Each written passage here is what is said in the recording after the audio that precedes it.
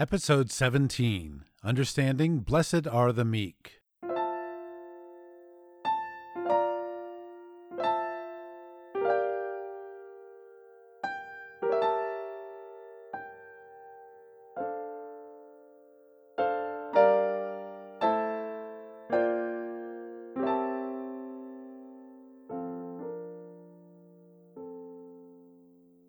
Rethinking the Bible with Jack Pelham. Welcome to Rethinking the Bible. This is an audio podcast where we apply reality-based thinking to interpreting the Bible.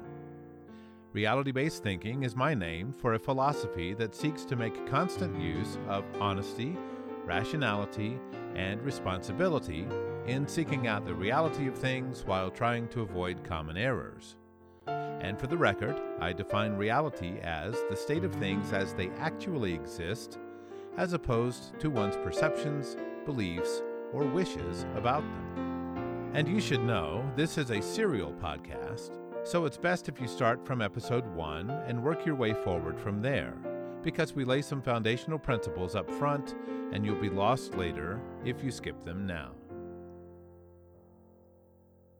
Well, welcome back to the podcast. It's been a few weeks since I posted last, and I'm excited to get back at it a bit today. I've had many topics come to mind that I'd surely love to do next, but let me remind you that we are on this journey to rethink the Bible in better ways, more diligent, more rational, more honest, responsible ways than we might have done growing up or in our various church traditions and all that. And along the way, we've been particularly concerned with what God had in mind for humankind to be. I think this is probably one of the most fundamental things we ought to have in mind as we read and study and consider the Bible, because if we're not thinking about what God wanted for us, then it becomes a bit of an academic pursuit, devoid of the more meaningful personal inward things that I think God has in mind for us to be dealing with and thinking about as we live out our lives here in this real world in which He set us. So today I wanted to talk about a verse that's very popular. It comes to mind very quickly. And of course, if you know from the title already, it's Matthew 5:5, "Blessed are the meek, for they shall inherit the earth." And I'll tell you right up front, the last part of it, "for they shall inherit the earth," well, we're not going to talk about that today and what that means. It's an important topic, and it certainly is something we'll cover in the future. But there's so much here, just in the first part of the sentence, "Blessed are the meek," that deserves our attention. And so what I wanted to do today is to focus on this and hopefully tie it in with where all we've been so far. I'll give you the gist of what I'm thinking, and that is that this word meek is not a great English translation, and as you'll see, there is just not an English word that means what this word means in the Greek, from which it is translated into the word meek, or we'll also see gentle or humble. It's also used. But there is not a good English translation of this. We just don't have a word that means what that word means. And so Bible translators rarely make up new words to mean things. So it's a bit of a difficulty, and it's not a surprising one at that we should sometimes stumble over the transition from one language to another. And so this word, though, in English, I wanted to read you the translation, or not the translation, but the definition. This is from Merriam-Webster's dictionary. And I want to read you, they have 3 listings here, and I wanted to start backwards. I want to read you the third definition first. So their definition of meek is not violent or strong, moderate. His delivery, this is an example sentence, his delivery varied from a meek, melodic patter to rapid-fire scriptural allusions. This is a quote from somebody. Well, so the idea of being not violent or strong, well, okay, not strong, that's the same, we would use the word weak, right? Then number 2, deficient in spirit and courage. And so, again, that is somebody who's lacking something to be meek. And I think these and other modern definitions are more common. Interestingly, though, the Merriam-Webster number one definition, I think, comes closer to getting it in the same sense that it's meant in the Greek, and we'll talk about the Greek word in a moment. But here they have for number one, enduring injury with patience and without resentment. And they use the synonym mild, and the example, a meek child dominated by his brothers. Of course, that example doesn't really tell the whole story, because their idea is that you're enduring suffering or injury with patience and without resentment. Well, this is something more in the ballpark, although I'm not sure that completely nails what the Greek idea was, although I find their number one definition a bit surprising, because I think in common usage, that is probably not the most popular idea of what this word means. So anyway, we're back to Matthew 5:5. Blessed are the meek, for they shall inherit the earth. Well, what's the Greek word used here? This word meek in English comes from the Greek praus. And praus is what we call a lemma. It is the standard basic word to which other prefixes or suffixes might be added. The form of the word might be changed depending on its role in a sentence and such. But the word here, praus, again, does not have an English equivalent. And so the translators always struggle knowing how to present this word in English. I looked up 60 translations at BibleGateway.com of Matthew 5:5, and I found that of the 60, 34 of them render it as meek, 12 render it as gentle, 13 render it as humble, and then there are a couple of others. One, the Phillips translation says, talks about people who, quote, claim nothing, end quote. And I don't think that means that they are unwilling to make assertions, making claims in that sense of saying things, but rather probably that it means they claim nothing is their own, something along those lines. And probably if we got Phillips to expound on this, he would probably tell us something like they give it all over to God or something like this. The next one was in the New Life version. It talks about people who, quote, have no pride, end quote. And so, again, that's just the negative statement of what is humility or what it means to be humble. And then finally, in the Worldwide English translation in their New Testament, it talks about people who, quote, quietly trust him and do not try to get in their own way. Or, I'm sorry, who do not try to get their own way, end quote. Well, that's interesting. And, of course, here you see some of the scholarly problem when a translator has one word in Greek, praus, and he goes 1, 2, 3, 4, 5, about 10 or 11 words to translate it. So that's a bit of the struggle here, and that's okay. This is the kind of thing that we as Christians should be more and more familiar with as we age and mature and study the Bible and grow in our knowledge, that there are issues where we don't always know exactly what the Bible authors intended. Now, fortunately, there are some words in the Bible that appear only once. So if you want to go looking around through the scriptures to find out, well, how's that word used in other places? Well, you're out of luck because it's in the one passage only. But this word praus and then praotes, the adjective form of it, as in meekness or gentleness, something, those appear in the Bible several times. And we're going to look at some of those today. I want you to see how it's used. First of all, the word praus, just this adjective meaning meek or whatever, it's used in 3 passages in the New Testament. We'll look at those really quickly just to get our feet wet here. Of course, we're starting in Matthew 5:5, where it says, "Blessed are the meek, for they shall inherit the earth." And then Matthew 21:5, "Say to the daughter of Zion, behold, your king is coming to you, humble," that's the word right there, praus, "humble, and mounted on a donkey, on a colt, the foal of a beast of burden." And we're going to see a little later, this is an allusion back to an Old Testament passage, and we'll talk about that in time. And then in 1 Peter 3:4, Peter's giving advice to the wives among the Christians. And he says, starting in verse 3, "Do not let your adorning be external, the braiding of hair and the putting on of gold jewelry or the clothing you wear, But let your adorning be the hidden person of the heart with the imperishable beauty of a gentle, that's the word, praus, and quiet spirit, which in God's sight is very precious. So here he's saying that something about this quality, this prausness or praotis, is meaningful to God. It's very precious to God. And that really keys in on our goal here of figuring out, well, what did God have in mind? You create us here, we turn into a species that's had billions and billions of lives come and go. Well, what was your idea, God, for how we should live out our lives? And so that's why I wanted to tackle this meekness idea today and really stretch our brains to get around it, to grasp it, because I think the normal talk about this meekness idea is not very accurate, and it's not the picture you'd get from studying it out thoroughly in the Bible.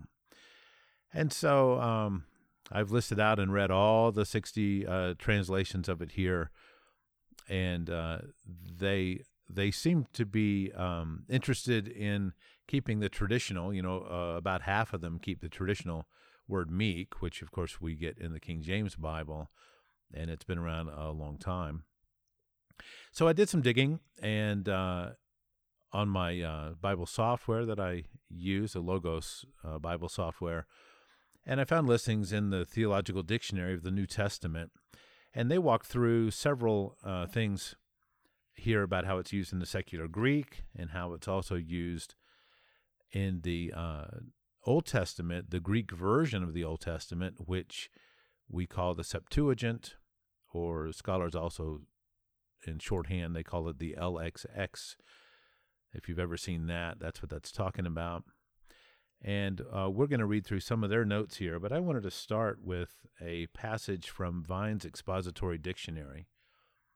And if you'll pardon my one hand reaching for the book here, which you can't see, but I just had a injury to my arm and had a surgery a few weeks back and do not handle things so well. I want to read one paragraph out of Vine's entry on the word meek, and this is from Vine's Expository Dictionary of Bible Terms. Expository Dictionary of Biblical Words. And he's talking about, in this particular passage, about the noun version, the praotes, which is the idea of meekness or gentleness or humbleness, or however you might want to put it if you're going to use one of those words. And he says the meaning of praotes is not readily expressed in English, for the terms meekness, mildness, commonly used, suggest weakness and pusillanimity. And yes, I had to practice that word several times to get it right. Pusillanimity, to a greater or lesser extent. So I'm going to read that again. The meaning of praotes is not readily expressed in English, for the terms meekness, mildness, commonly used, suggest weakness and pusillanimity to a greater or lesser extent, whereas praotes does nothing of the kind. Nevertheless, it is difficult to find a rendering less open to objection than meekness. Gentleness has been suggested, but as praotes describes a condition of mind and heart, and as gentleness is appropriate rather to actions, this word is no better than that used in both English versions. It must be clearly understood, therefore, that the meekness manifested by the Lord and commended to the believer is the fruit of power. The common assumption is that when a man is meek, it is because he cannot help himself. But the Lord was meek, and he's got that in quotation marks, meek, because he had the infinite resources of God at his command. Described negatively, and let me pop in here, negatively here doesn't mean this is a bad thing. It means we're going to describe it from the opposite side. Described negatively, and this is Vines again, meekness is the opposite of self-assertiveness and self-interest. It is equanimity of spirit that is neither elated nor cast down, simply because it is not occupied with self at all. And so those words are a little bit more academic than maybe our average American street conversation. But he's saying that the idea here is the person who has this quality of being meek, or praus in the Greek, or protes, that person is not being concerned with self. They're being concerned with something else. And, of course, I find that immediately fascinating because of the question, what would motivate any person to decouple from self in order to consider something else? And we'll talk some about what that something else is and what it's like. But I thought Vines did a great job of letting us know that this is not a convenient word for translators. So we've got to get our hands around it some other way. You can read that so-and-so was, quote, meek in the Bible, but if you don't know what that means, it doesn't really help you to read the verse. So we have to go digging and find out what it means. So I'm back to the Theological Dictionary of the New Testament now in their entry for praus, and they start out with talking about the secular Greek usage, that is, not in the Bible, probably more from classical Greek and such, but not in the Koine Greek of the Bible. And their first paragraph says this: the word means mild when it's talking about things. I'm paraphrasing here a little bit as I read it. It means tame when it's talking about animals. It means gentle or pleasant of persons. Well, this is the thing, of course, that Vines criticizes. Or it means kindly or lenient of such things and activities, or such things as punishments. The adverb praus denotes quiet and friendly composure. Okay. This is how they're interpreting it from some secular Greek works. And then going on, it says in their second paragraph, the word means mild and gentle friendliness. This is praotes. This is what we'd call meekness or gentleness. The Greeks value this virtue highly so long as there is compensating strength. And I highlighted this because this is something we need to keep in mind, that somehow they're associating it in the common secular usage with the idea of strength. And that's something we're going to come back to that. I'll skip a little ahead. It talks about how Aristotle used it. And the author here says that Aristotle says it's a mean, or, the average between bad temper and spineless incompetence, between extreme anger and indifference. Now, let's think about that for a minute. Have you ever gone to somebody with pleading some sort of case where you thought, oh, this really important thing is happening, and boy, you need to know about this, and we need to go do something, and then you find the person to be surprisingly indifferent about it, where they just don't seem to have the natural amount of care? Well, this is one of the extremes that Aristotle is pointing out. And the other is the extreme anger, where, oh, hey, I'm sorry, I'm 2 minutes late. What? You're 2 minutes late? That's terrible. And then they just go off on you like, oh, okay, something's not quite adding up here. This is inordinate. It's the anger's out of order. It's too much for what is called for. And so Aristotle is saying, well, this is in the middle. And this is very interesting, again, to think about. We have this idea that the Greeks associated it, this praus or praotes, with strength. And then here Aristotle has it in the middle. It reminds me of the proverb that says, the wise man avoids all extremes. And you wonder, what was Solomon talking about when he wrote that, or whoever was the writer of that particular one. And here Aristotle is saying it's the difference. It's in between having the bad temper and the spineless incompetence, or the extreme anger and the indifference. And so that's very interesting, because you have to have some strength to stay in the middle there. Sometimes it takes strength of character.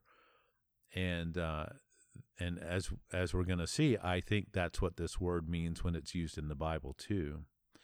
Now, going on their next entry here, And again, this is the Theological Dictionary of the New Testament, talking about how the word is used in the Old Testament, and that is in the Greek version of the Old Testament.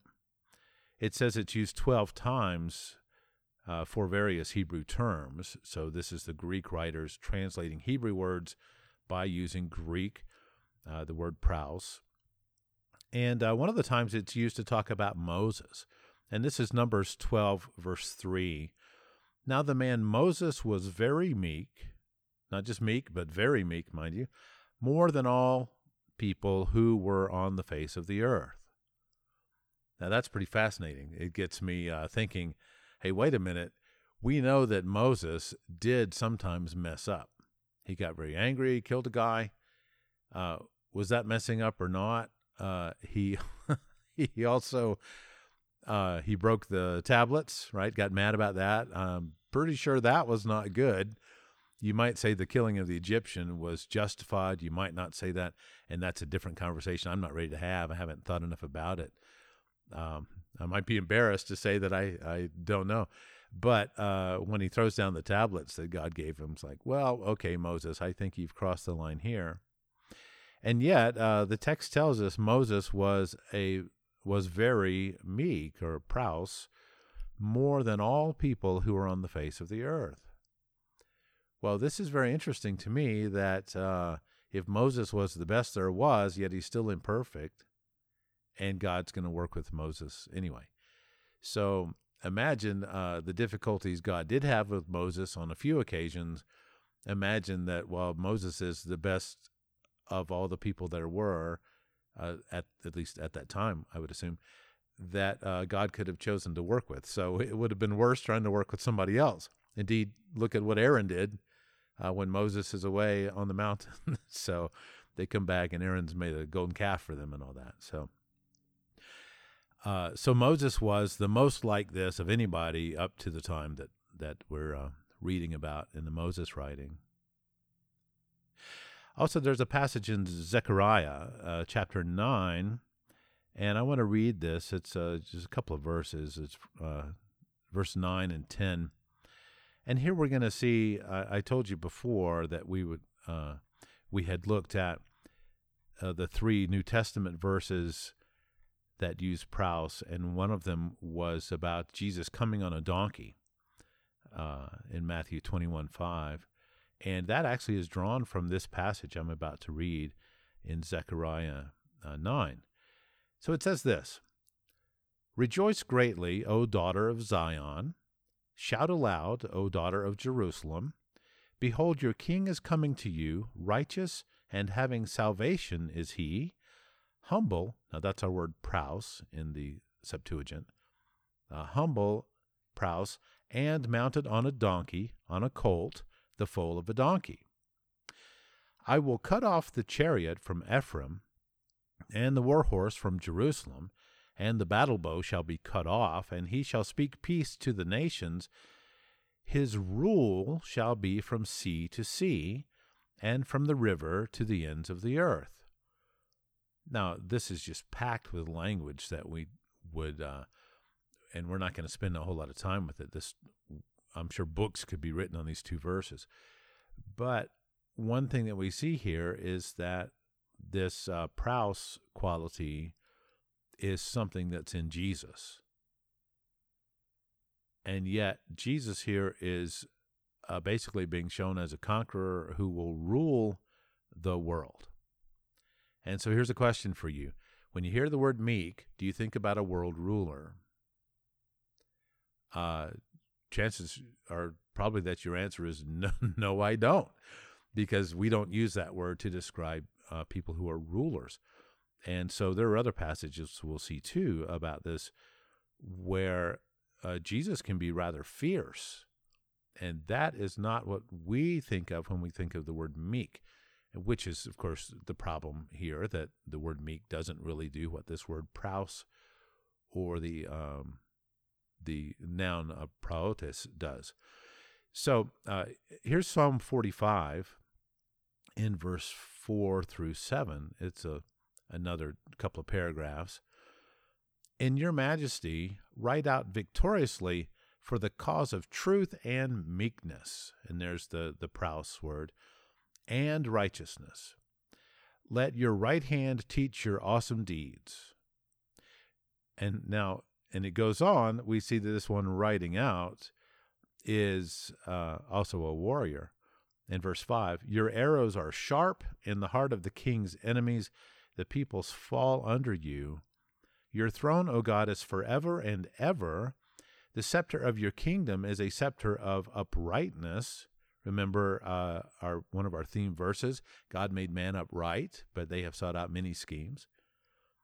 So the scepter of your kingdom is a scepter of righteousness. You have loved righteousness and hated wickedness. Therefore, God, your God, has anointed you with the oil of gladness beyond your companions. So here we have the idea that not only is, and I think this is a reference to Jesus here, that he is the one who would come in judgment and put away the enemies. The cause of truth and meekness and righteousness. That's what he was writing out in that cause. And then it says a little later, you have loved righteousness and hated wickedness. So here's another question. When you think of the word meek or meekness, do you think of somebody who hates wickedness? Or do you think rather of somebody who tolerates it, who stays quiet about it, who slinks off someplace into the background, trying not to be present when controversy about evil comes up? I think there's a lot of that, and I think it's really played into the culture of the churches, a lot of conflict avoiding rather than conflict solving, which, of course, you have to decouple from your own fears and your insecurities and your worries if you're going to actually solve something, as opposed to just letting it linger, letting it fester, saving it for another day. I had a college friend who I was very surprised to watch one morning. I was sitting at the breakfast table. He came into the refrigerator, got out the milk, and sniffed it.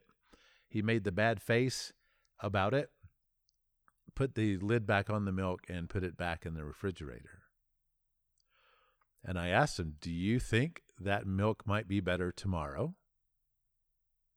And of course, he may have just been taking the lazy way out rather than to pour the milk down the drain and throw away the carton. He decided to put it back in the refrigerator. Of course, this means that somebody else goes through the same process again later as they discover that the milk is bad.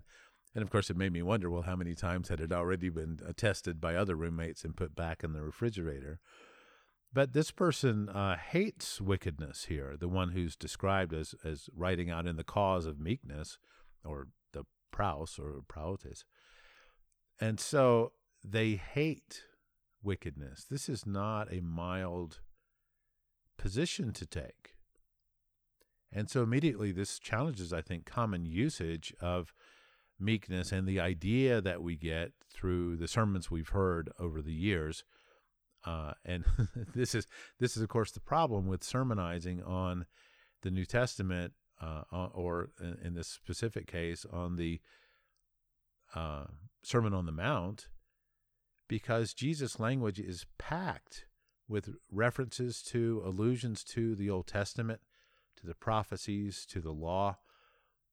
And if you don't go looking for that, you'll never know. And so you're just a standard run-of-the-mill preacher. You run across this, and you're like, blessed are the meek, for they shall inherit the earth. And then you go set off to find your own meaning in that, and you, before you know it, you may have laid out a lot of assertions that Jesus would have never intended. So anyway, I thought that this passage, again, was a challenge to the common idea of Jesus' teaching, because I think it's pretty common for Christians today to think that Christians are supposed to be nonchalant, non-challenging. And yet here's somebody who's shown as a warrior who hates wickedness, and they love righteousness. And, that too, it reminds me of the Isaiah passage about woe to those who call what is good evil and what is evil good, who get things wrong and all that. Well, this person is very extreme in their love for the righteous and their hate for the wickedness. And so, again, that's something that we need to take to heart. Now, in the New Testament, in praotes, it's used several places, and this is what we would translate as gentleness or meekness, or perhaps humility in some places. But let me read to you Galatians 5, and this is a very well-known passage. But the fruit, this is Galatians 5:22. But the fruit of the Spirit is love, joy, peace, patience, kindness, goodness, faithfulness, gentleness. There's our word, praotes. And then it goes on, self-control. Against such things there is no law, and those who belong to Jesus Christ have crucified the flesh with its passions and desires. Now, if you remember back, we read earlier that it wasn't about self. This is from Vine's notes. This idea of the praus or praotes, it's not about self, it's about something else. And so here Paul is expounding, and I think we frequently miss this when we read it. He says that against these kinds of things, these virtues that he's talking about that include the praotes, he says there is no law against these things, and those who belong to Christ Jesus have crucified the flesh with its passions and desires. So here you have people who have decoupled from the typical human passions and desires and have said, no, I'm going to live for something else. It will not be my focus. Something else will be my focus. Well, of course, in my mind, the way I see all this all comes back to living in the image and likeness of God. And we're going all the way back to Genesis 1, which we've discussed a lot. And this was the plan for humanity according to God, who created humanity. So, think of all these themes we've been through, what it means to be created. And here you have the Christians who were finally getting it right after all these millennia of humankind. And they were decoupling from their own passions and desires and going after these other things, this fruit of the Spirit, which consisted in, again, love, joy, peace, patience, kindness, goodness, faithfulness, gentleness, and self-control. So let me ask you another question. The idea of the word meek, where it means milquetoast, weak, incompetent, unable to do any different from what you're doing, helpless, something along these lines, is that what's being described here? Can you, through weakness, can you decouple from your passions and desires and do something righteous and holy and worthy instead? No, that takes strength. And again, I mentioned that early on with the theological dictionary there, and how it talked about how the secular Greeks tied this idea of praus together with strength. And that, again, is what we're seeing here. It's very consistent. It's used in Colossians 3 and Ephesians 4, 2 Timothy 2:25 and such. And then we come to James, where in chapter 1 and 22, here's the note, and this again is from the Theological Dictionary of the New Testament. And the note from James says this: praotes entails a readiness to be taught in the word, meaning in the scriptures. The divine wisdom is gentle and peaceable, and its gentleness will be a mark of the righteousness in pleasing contrast to bitterness and contention. Have you noticed how Jesus talked to bad guys a lot? He got challenged a lot by the Pharisees and the scribes, the lawyers and such, and by the established leaders. And yet, we don't read about him going off in anger and cursing and such. And when we do read about his more extreme responses, we find them surprising because of what else we know about him. So it's a little hard for us to figure out the day he makes a whip, or depending on how you read the scripture, did you do this twice? And then that's a fun conversation. But the day he makes a whip and drives the money changers out of the temple, we tend not to think of that as part of being meek. And yet good Christians that we are, we also would hesitate to say, oh, Jesus sinned that day in that anger. So yes, we know he got mad, but was Jesus always getting mad like this? You know, as an American, from my limited point of view, every time I see Hitler in old newsreels and such, it's so often it's him pounding the desk as he's yelling, 999, and this kind of anger thing. Is that the picture you get of Jesus? Well, no, I would imagine most people would say no. Yet he did clear out that temple, and with the whip. Now, did he even hit people with the whip? That's a good question. It doesn't tell us, so we have to be responsible how we handle that question. Of course, Paul, once tells the Corinthians, shall I come with a whip? And one wonders, hey, what's all behind that? Did Paul ever do that? Did he ever hit anybody with a whip? Or was he just waxing hyperbolic when he said that and had no intention at all? Well, those are interesting things to wonder about. Yet here we see that Jesus himself did it in the temple. He ran people out. And why make a whip if you're not going to crack it at people? So it's very, very interesting, and it challenges our idea of meekness. Of course, Jesus himself is described, even in his own words, as praus or praotes. So what are we going to do with that? Jesus says he's like this. We're supposed to be like this. It's a fruit of the Spirit. Okay. Well, then how can we justify in ourselves that we are not like that? And how can we justify that in the church cultures that have been built and maintained, that have evolved over the centuries, this idea of the zealous keeping of what's right, keeping centered, not going to the left, not going to the right, not disobeying in this way or that, not being overly angry or under-caring in a thing. How can we justify that this has become common as a personality trait for people in the churches? Not that everybody is like this, and even if they are like it, I don't mean to suggest they're like this on every subject. No, but it's my impression, and perhaps you will disagree with me, but it's my impression that a great many believers in the churches today are not getting this one quality on straight. This idea where they're going to have the strength to do what is right, to think what is right, to stick to what is right, even in the face of persecution or of insult or of difficulties and all that. And so I think this is very critical for us to think through this, because I think we're getting it wrong. I want to read you a passage from the William Barclay commentary on Matthew, and this is from Volume 1, the Revised Edition.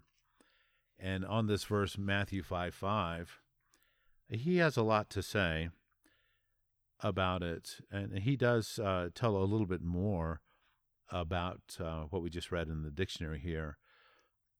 Regarding Aristotle, he says this: Aristotle defines meekness, praotes, as the mean, or the middle, between orgolotes, which means excessive anger, and eorgasia, which means excessive angerlessness.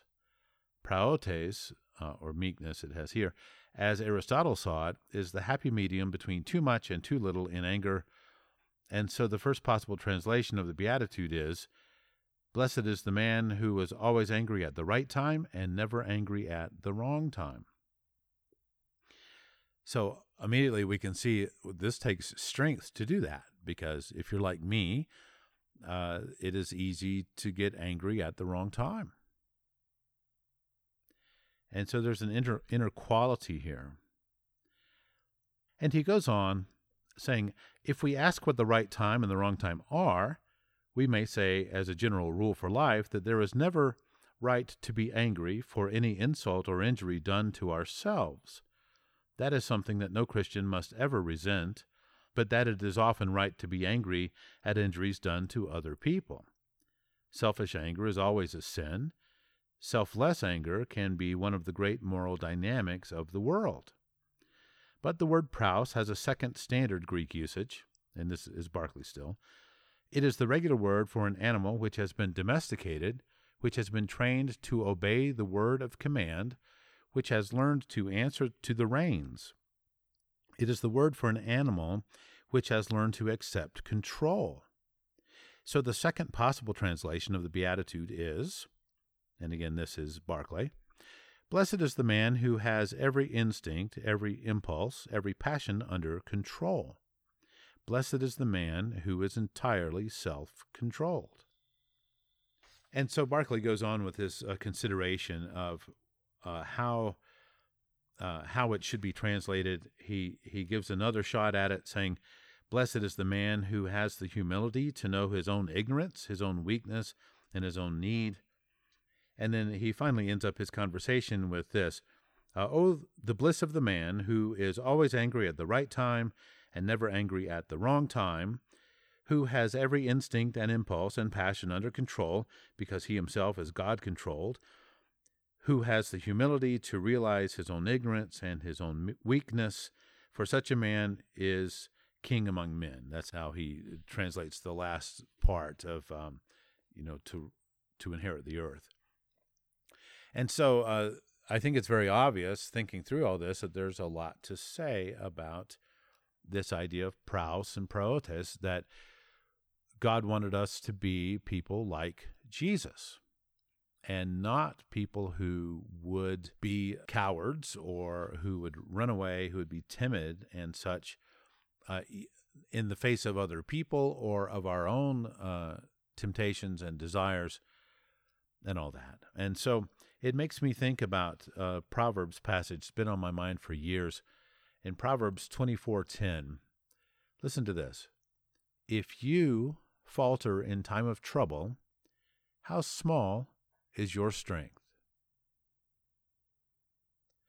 This one I've always found very daring, very provocative, because it tends to suggest that if, when times of trouble come, we falter and we don't do what is right, that we are very weak indeed.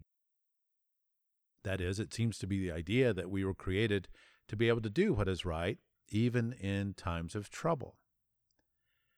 And this brings to mind, of course, our current political situation, which is seems to be growing more and more dangerous with every passing week. We've just had the election. It's still in dispute. There's all kinds of allegations of cheating. Some of it I certainly believe are accurate allegations, and it seems like the whole question of what America is supposed to be is hanging in the balance, because the original ideas, which haven't been maintained all that well for the last couple of centuries, apparently are not pleasing to some who want a major reset. And so these are difficult times, and I would imagine they're going to get more difficult. And so what's the Christian supposed to do? Well, that's a huge topic. Of course, you get a little feel for my opinions on these things from the COVID-19 episodes that we have done already. But the idea that the Christian should just try to write it out, just, don't make anybody mad, don't talk about it, avoid it, talk about other things. I had an old friend the other day going live on Facebook talking about, oh, this is all just a big distraction, and Satan just wants you to be distracted from what's really important. Well, no, I think this is really important, what's going on, and it needs to be dealt with, and it's not a distraction. It's as my friend would have us all just go to church and read the Bible and do nothing about our role as citizens in the United States. And so these things are obviously very difficult, but I wanted to read you one more passage from Hebrews 10, which I think sums it up quite nicely in some ways. Let me just read this, and then we'll talk about it. Hebrews 10, starting in verse 35 through 39, and this is the English Standard Version. And this, of course, we're coming in on the middle of a conversation, which you'll get from the first word. Therefore, do not throw away your confidence, which has a great reward. For you have need of endurance, so that when you have done the will of God, you may receive what is promised. For, and then now it's quoting from the Old Testament, yet in a little while, and the coming one will come and will not delay, but my righteous one shall live by faith, and if he shrinks back, my soul has no pleasure in him. But we are not of those who shrink back and are destroyed, but of those who have faith and preserve their souls. So here you see the writer of Hebrews who is making a contrast between the normal people out there who do shrink back in times of trouble and those who don't. And so there's a quality, and it's very funny because this is a rare quality to find completely through somebody's character. We all have our moments of heroism, and it's easy to be heroic about one thing, but not about another, to care deeply about one thing, but not about the next thing. And of course, I don't believe that all things are equally important, so please don't take me to be meaning that.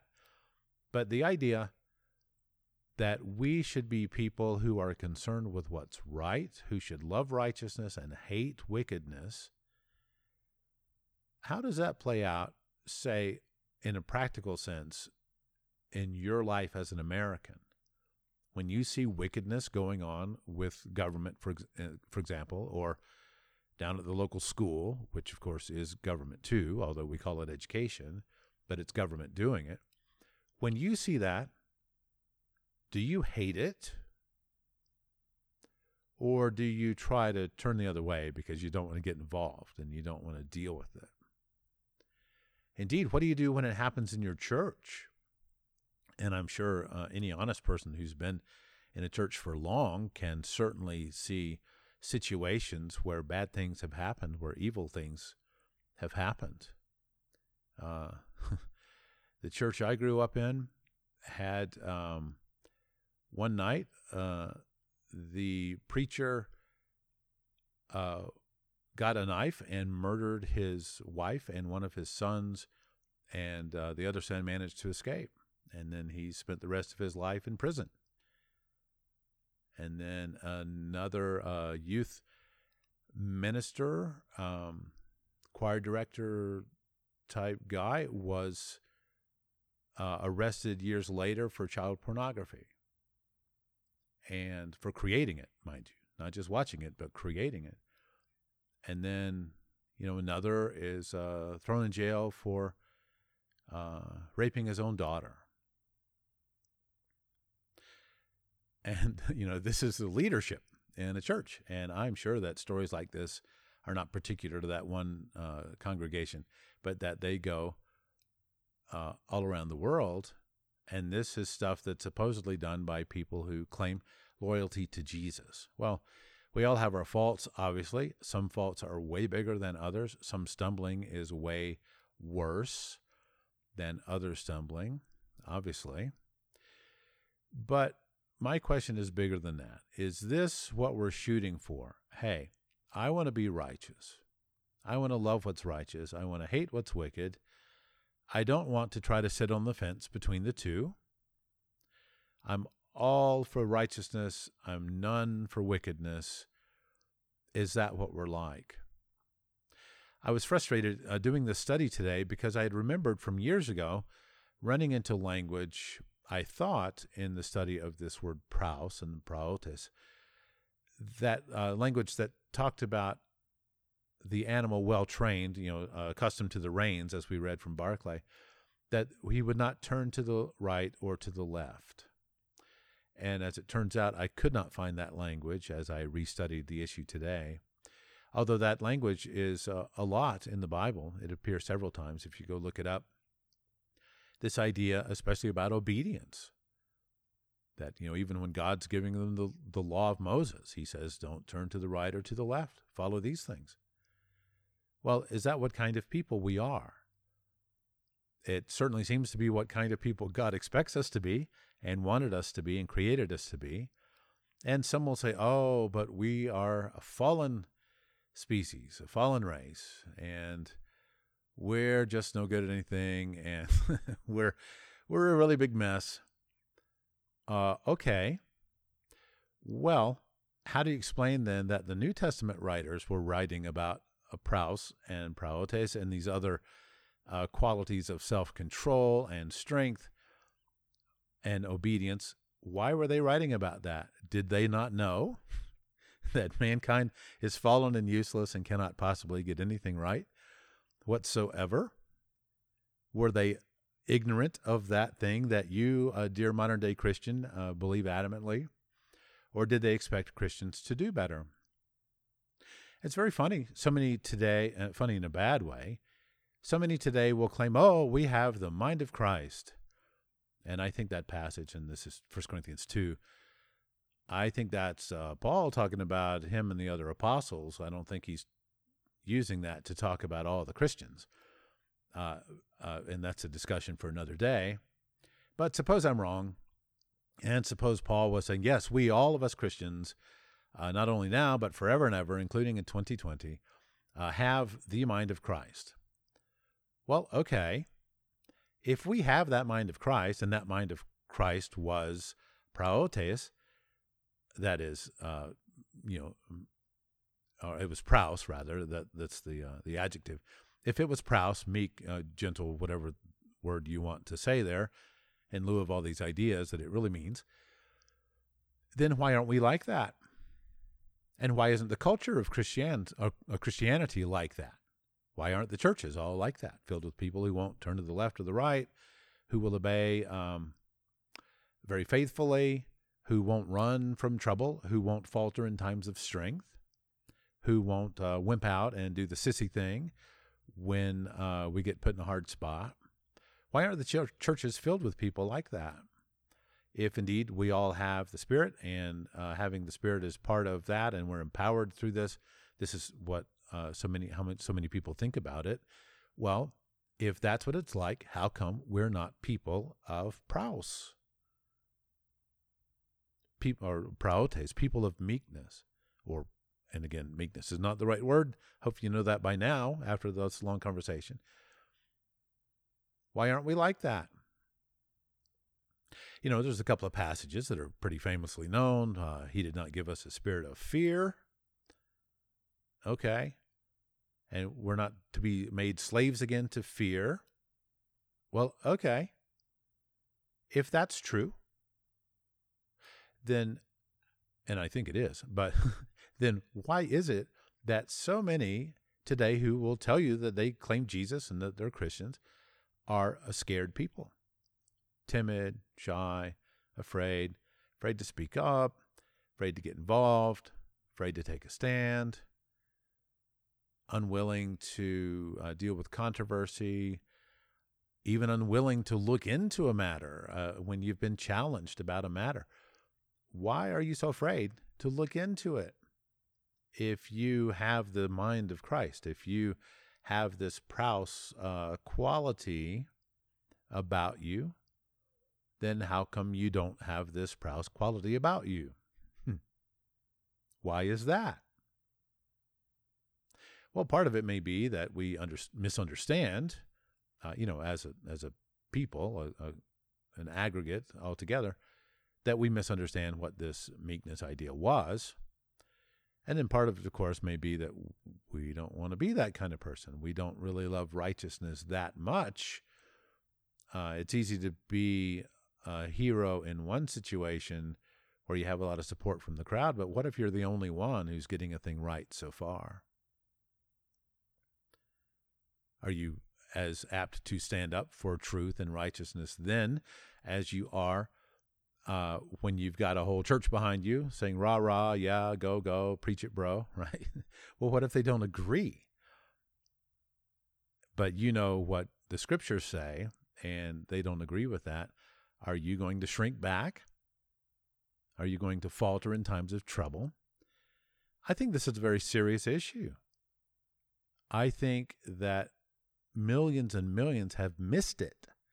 They have misidentified the character of Jesus in this way. And they think he's something that he is not. And I think they'd be very surprised by what he really is. And so you can see this comes down to the question of what kind of people are we? And then what kind of people are we supposed to be? So that's why I wanted to cover this topic today. I think it is a great reminder that not everything we hear in our daily comings and goings in the churches and in the radio sermons and such, not everything we hear is going to be very accurate. Some of it is certainly accurate. Some of it is certainly not. And you can hear two sermons on the radio back to back that contradict one another on some point or other. I always find that very interesting. Same radio station plays them both. So they're not being all that careful what goes out on the airwaves. And of course, they're being paid money to play them somewhat. So there's all kind of issues that work there. But what are we going to do? When you are told by the government that, no, your church may not meet, or your church may not sing, or they may not hold hands or hug one another, or that your class may not meet, or that your chorus may not sing, well, you know that you have a right to do those things. It's in the Constitution, and they have no right to turn off the Constitution without a major act of all the states saying, okay, let's turn it off. So where's the evil there? Is the evil in you who will not consent to do the wrong thing? Or is it the evil in those who tell you you have to do that? And even in the churches, even if you're uncomfortable with political conversation because you've got your mind partitioned between what's religious and what's political, and never the twain shall meet, if you've got this wall of separation thing going up in that kind of way, and you're thinking, okay, well, let's talk about what are you going to do when your church wants to do X, and you think that X is unbiblical, unspiritual, ungood, unrighteous. There's a real world, right? A real word.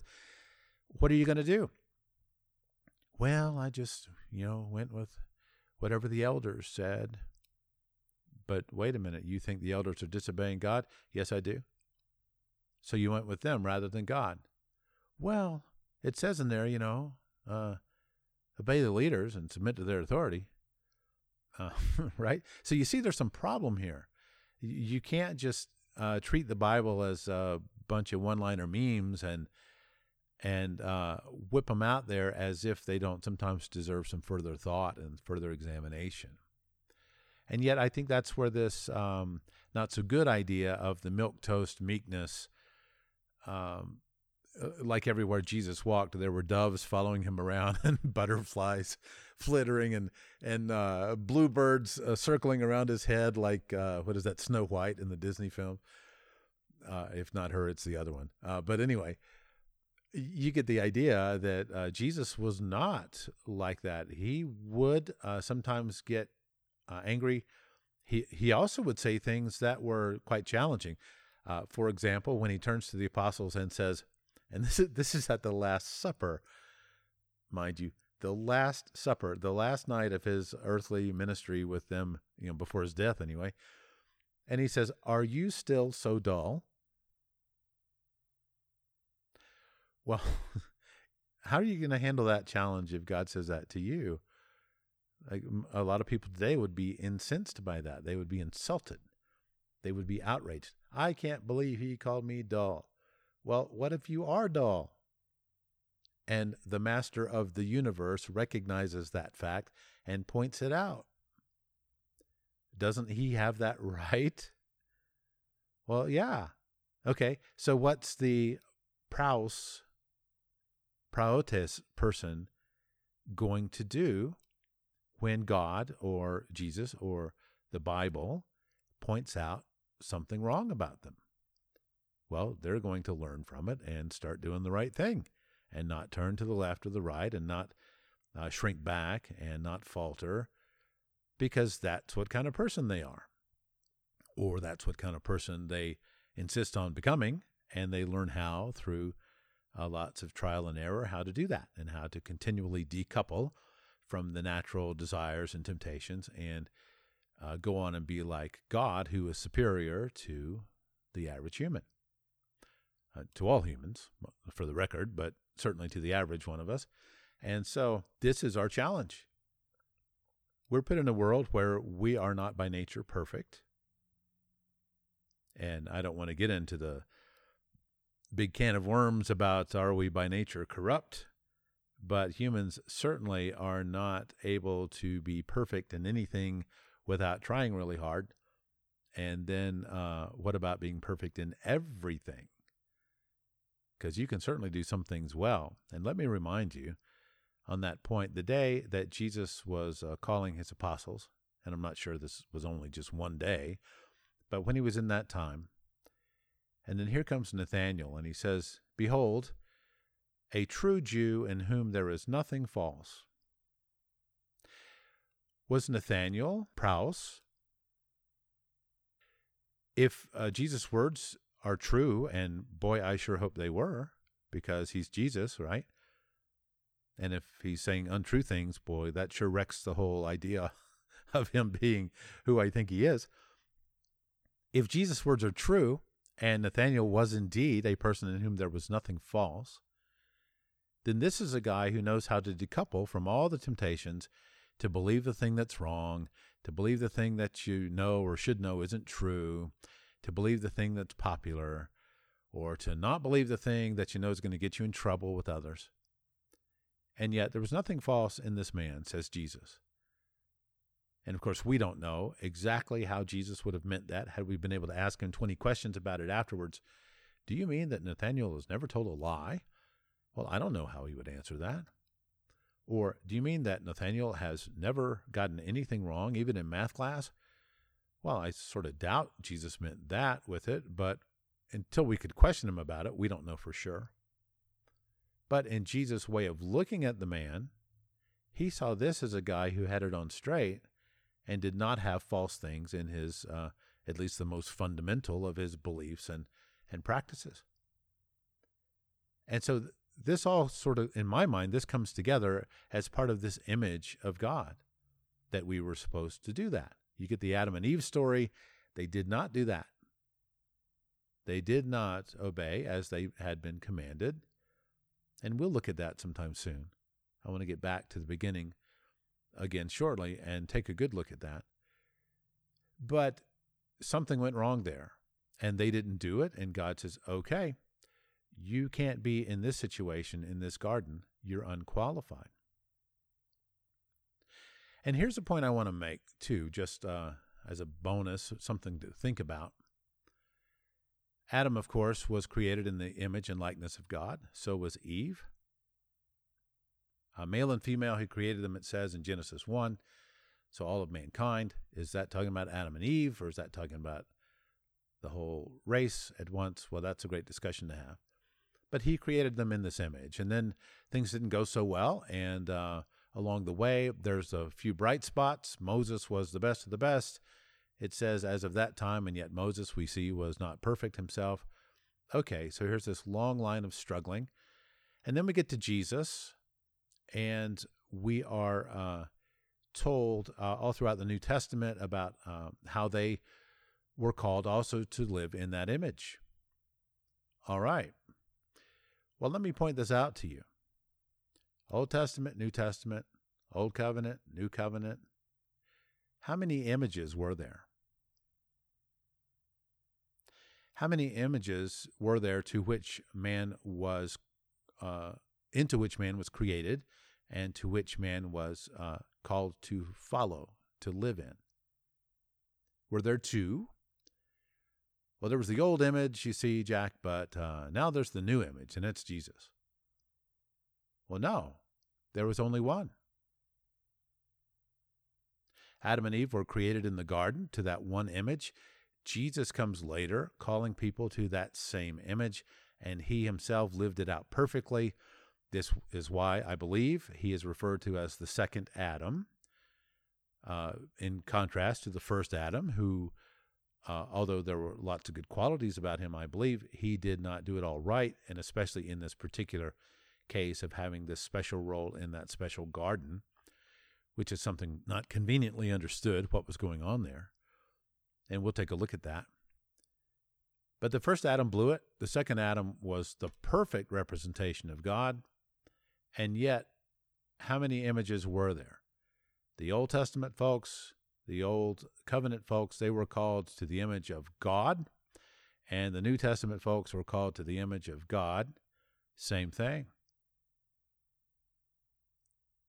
I think a lot of Christians need to think on that one, because we get this idea, oh, no, in the Old Testament, it was all about, strict obedience to the law. It was all legalistic, and it wasn't really spiritual, and it was just about being part of a nation, but not really, like having the Spirit and being like Jesus and all this, and that came with love and grace and all this in the New Testament. Okay, well, some of our views get a little bit off, and you might think that the Old Testament people were called to some lesser image than the New Testament people were. But they weren't. It was the same image. And that image included praos, praotes, this inner strength. As some describe it, it is strength under control. And that is not a weak person. That's not a person who will refuse to call and order pizza because they hate talking on the phone to strangers. That's not a person who will refuse to speak up when the group's getting something wrong because they hate to take issue with people or to have a confrontation, or because they're afraid of being thought poorly of. Well, if you're afraid of other people thinking poorly of you, what about if God thinks poorly of you? What if God says, why didn't you stand up? Why didn't you say something? Why didn't you put in a word for God and the Bible and righteousness and truth and justice and all these good things? Why didn't you help your friends keep them from making a moral error or a math error or a shopping error or a wrong turn error? Why didn't you speak up? All right? What if God wants us to be like that and we don't? Well, then we have a reality problem, don't we? And so I think this is something we really need to take a good look at, because the average bear out there in Christianity may have different ideas about what it means to be godly in this respect. And Jesus, who of course called himself by this word praus, well, he was not like we tend to be. And he was not like he is reported as being in so many pulpits on so many Sundays. So this is a good look for us. I think I'm going to cut it off here because I can't think of anything further to say, which means, of course, that I will think of it after I end this episode. But I doubt very much there will be a part B on this one. So I've enjoyed going through this. I hope you've enjoyed it too.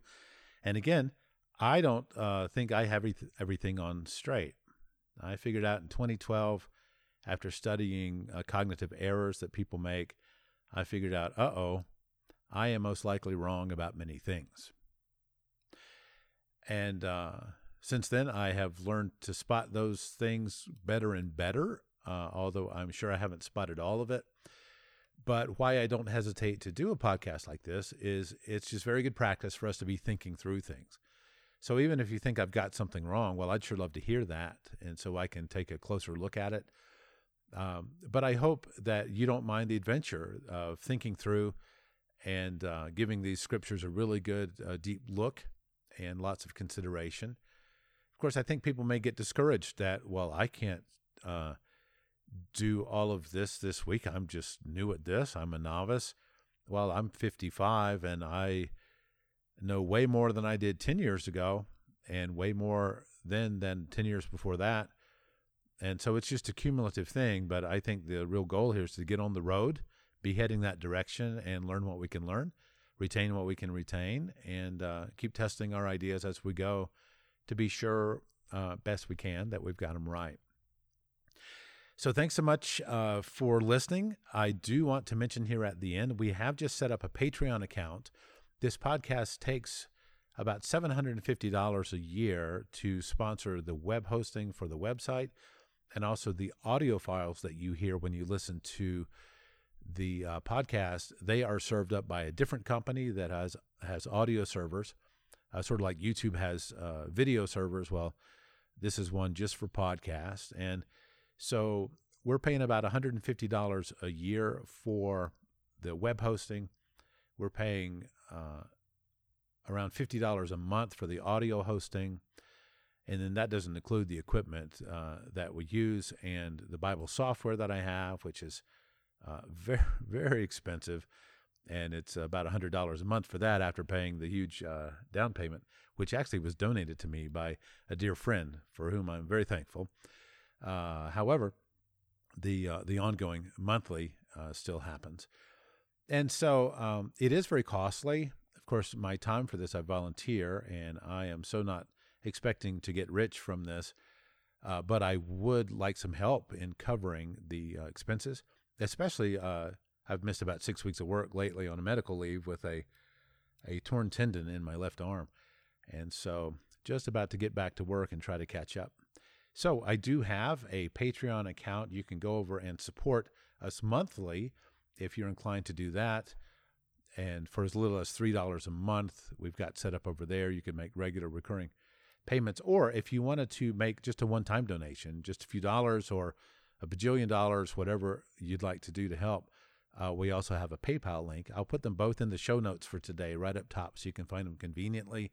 And they're also on the front page of the rethinkingthebible.com website. If you're looking at a computer screen, you'll see them on the right-hand sidebar. And if you're on a phone, you'll see them down at the bottom of the first page. And so either through Patreon or the other's a PayPal link, which you can contribute there with either just a debit card, or if you have a PayPal account, you can do that too. Either one is very easy to do.